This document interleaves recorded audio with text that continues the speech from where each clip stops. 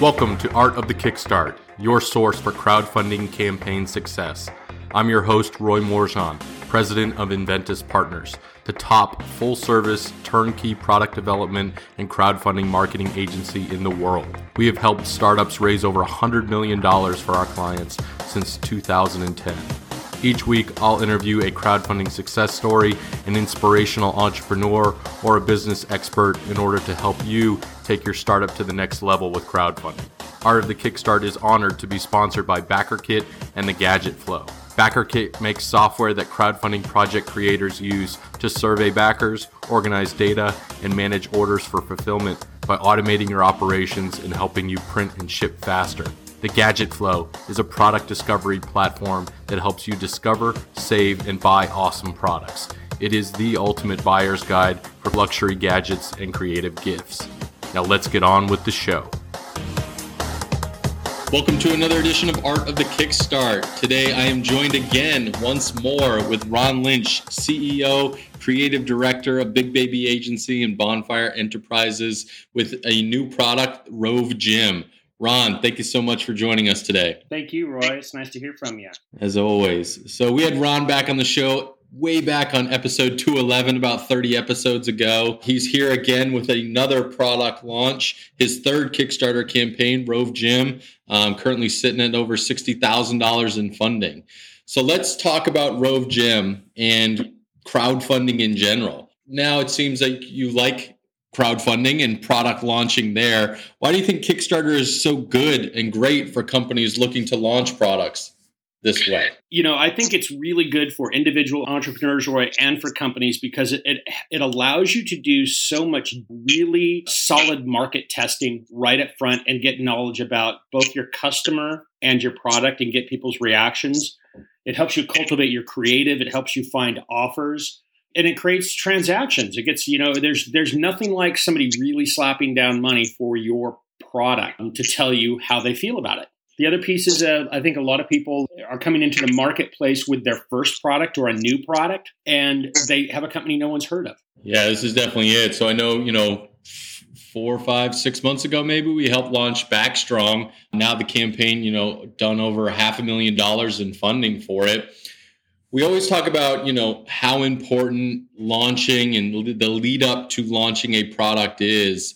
With this campaign, was there anything different that you did to launch and see such good success, early on in terms of preparation for the campaign? Yeah, we utilized Instagram stories and Instagram and Facebook ahead of the curve this time very aggressively. So what we did was I obviously shot a piece, which is about a 4-minute and 40-second piece that would ultimately become the video that's on Kickstarter. But I took the best 57 seconds out of that and created a highlight reel that had no verbiage in it. It just showed the device and it had graphics. And so it was kind of an exciting short TV commercial, if you will, for the product. And at the end of it, we used a lead funnel ad from Facebook to get people to give us their email address so we could notify them of pre-launch activities and the launch date. And that allowed us to utilize Facebook Pixel to deliver, I think, about 250,000 pixels out there and collect about 3,000 pre-launch emails. So we then had a real audience to advertise to. So this product's unique given the higher price point and the education necessary to get a consumer to buy into a product, not only at the price point, but also how it's going to help them in their life, overall in terms of health and wellness. Why do you think this product, given all of those factors, was unique and a good fit for crowdfunding? First of all, I think that the product was further along in its design and its manufacture, that it's close to deliver. I think there's been some pretty famous stories of products that have gone on Kickstarter and either have never delivered or had such a long development cycle after their Kickstarter closed that they would have real high customer dissatisfaction. And this product was close enough to actually going into production. They had done a lot of really solid engineering and the prototypes were excellent.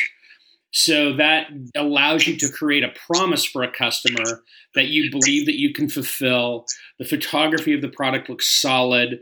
The experience of the product looks solid. Now, in fact, we're utilizing Kickstarter Live to show people in like a real kind of HSN setting, if you will, that the product's solid. So I think that was critical, was for a product of that price point, and we're going between $500, $600, and up to $1,000 for this product, which is really high for Kickstarter. People have to have a high degree of confidence that you're going to follow through and you're going to be able to deliver. What unique challenges has that high price point, if you will, brought into play, and how have you overcome them so far in the campaign? I think that the number one thing is, there's rule makers and rule breakers, and I'm traditionally a rule breaker. A lot of the thorough thinking, and I think is good thinking for Kickstarter, is, hey, keep your video 2 to 3 minutes because that's about as long as a person's attention span is for a product.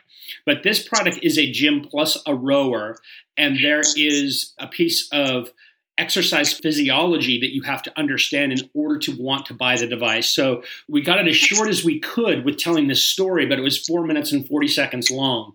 And oddly, or ironically, I've done a lot of infomercials in my day that are half hour and a lot of short forms that are 1 and 2 minutes. But per minute, one of our most successful television formats is the 5 minute. If you look at advertising spend versus return on investment, a 5 minute infomercial is very solid. And that proved to be true for things like Rug Doctors. I sold Rug Doctor carpet cleaners for $700 in 5 minutes, super efficiently. And so because of the dollar value and the explanation required, we had to stretch the time, I think, but it doesn't feel like a stretch. We're packed full of information. We get out of the spot as fast as you can. But when we get out of it, you're ready to make a buying decision. So I think that the number one thing when you create length is not how much do you have to say about your product, but how much needs to be heard for the consumer at the other end to make a purchase decision. So let's talk a little bit about deciding on target market and audience. Now, obviously, you've got years of experience on this. Did the initial audience or market that you were targeting during the pre-campaign match up with those backers that have come in now once the campaign went live? Well, it's a really great question, and it's a really great question that's Kickstarter specific, because the Kickstarter audience is a specific type of person. They are younger, they have disposable income, they tend to revolve inside the tech industry or close to the tech industry.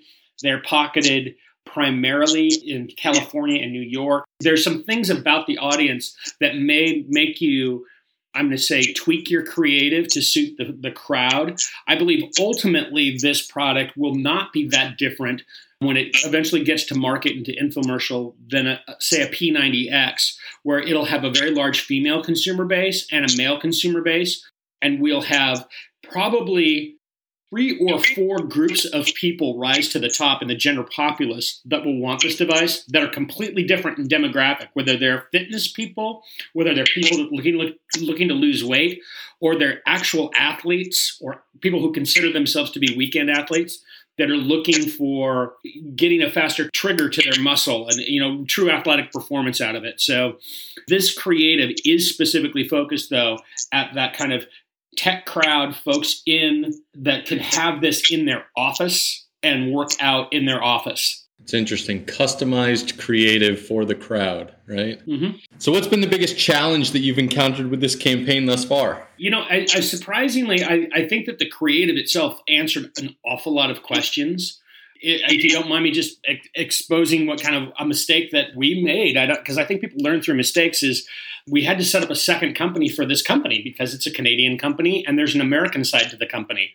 And initially we used a Canadian, they have two bank accounts, 2 companies. So we used the Canadian bank account and set up on Kickstarter in Canadian. And as we loaded all of the dollar values of our product into Kickstarter and hit launch, it converted all of what we thought were US dollars into Canadian values, which radically threw off the pricing.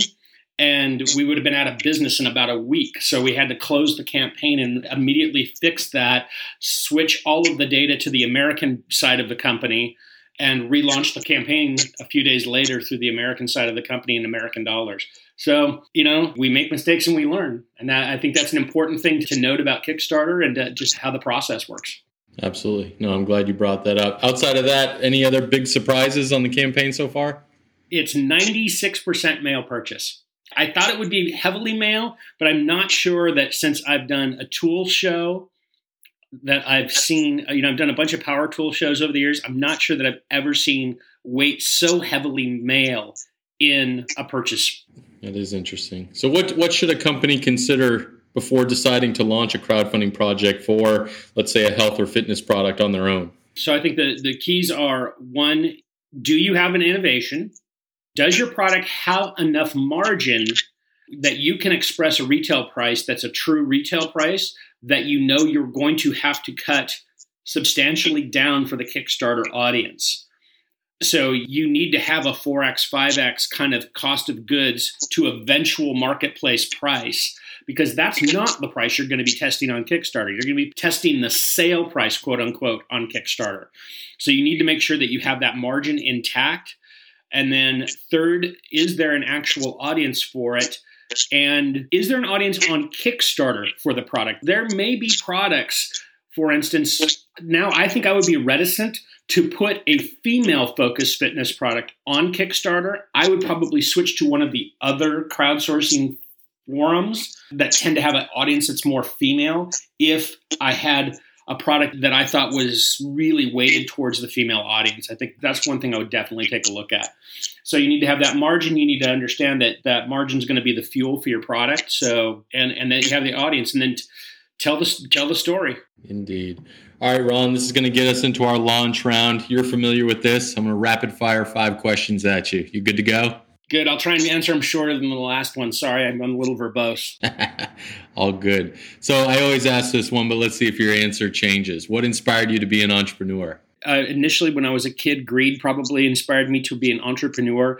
And once I got over the greed muscle and had that flex out a few times and had it and lost it and had it and lost it, it became more about the actual difference I could make in the world, that we really focus on finding really quality products and bringing them to people and doing things that improve and make the world better. So talking about being a kid, who did you look up to when you were a kid? Probably, there weren't a lot of business superstars when I was a kid, because I'm 51, I'll be 52 this year. So they were probably athletes and musicians and probably actors and movie directors. Probably looked up to George Lucas a lot and Steven Spielberg. Nice. What book are you reading right now? What book am I? I'm reading like 4 books at the same time right now. How do you do that? I maybe it's ADD, but I pick one up and I put one down, and I pick one up and I put one down. But I'm actually reading a book on poker. As odd as that sounds, it's called Poker Wizards. I'm reading my friend Josh Lee's book called Balance is BS. I read books on religion and philosophy and physics as well. I have a strange, eclectic taste in books. I tend to not read fiction. You're so well-rounded. All right, what's your favorite way to exercise? Well, probably walking home from the bar. There we go. All right, Ron, last question. What does the future of crowdfunding look like? I think the future of crowdfunding is really interesting, and it's going to grow in that I think you're gonna find a coalescence of types of crowdfunding platforms for types of things. I think like film and creative will kind of coalesce in one of the platforms. And I already see that gaming and actual physical products seems to be coalescing in Kickstarter. The films and TV things don't do that well there. The creative things that are like intellectual property products, but the gaming stuff and the physical products do really well in Kickstarter. So I think you're going to see the shops, so to speak, split up into types.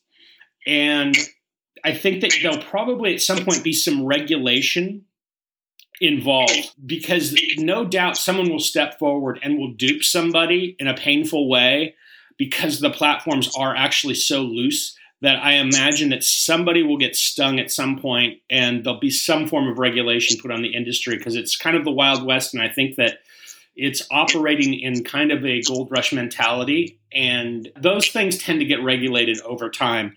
And just like Facebook advertising, right? It was a gold rush for Facebook for 12 years, and now they're kind of taking a look at that and going, how should this really be working? Here comes the regulation. I know.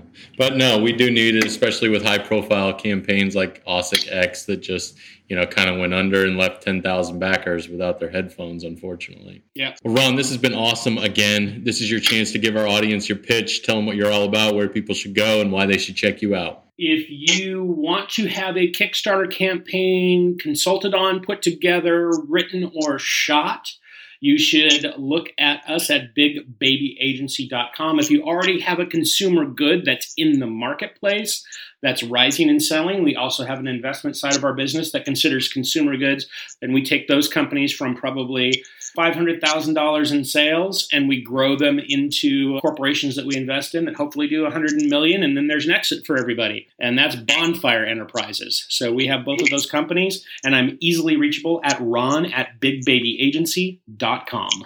Awesome. Audience, thanks again for tuning in. Make sure to visit artofthekickstart.com for notes, the transcript, links to everything we talked about today. And of course, thank you to our crowdfunding podcast sponsors, The Gadget Flow and Backer Kit. And if you loved this episode as much as I did, make sure to leave us a review on iTunes. Ron, thank you so much for joining us again on Art of the Kickstart. Thanks, Roy. Nice to talk to you. Have a great day. Thanks for tuning in to another episode of Art of the Kickstart, the show about building a business, world, and life with crowdfunding. If you've enjoyed today's episode, awesome. Make sure to visit artofthekickstart.com and tell us all about it. There you'll find additional information about past episodes, our Kickstarter guide to crushing it, and of course, if you love this episode a lot, leave us a review at artofthekickstart.com/iTunes. It helps more inventors, entrepreneurs, and startups find this show and helps us get better guests to help you build a better business. If you need more hands-on crowdfunding strategy advice, please feel free to request a quote on inventuspartners.com. Thanks again for tuning in, and we'll see you again next week.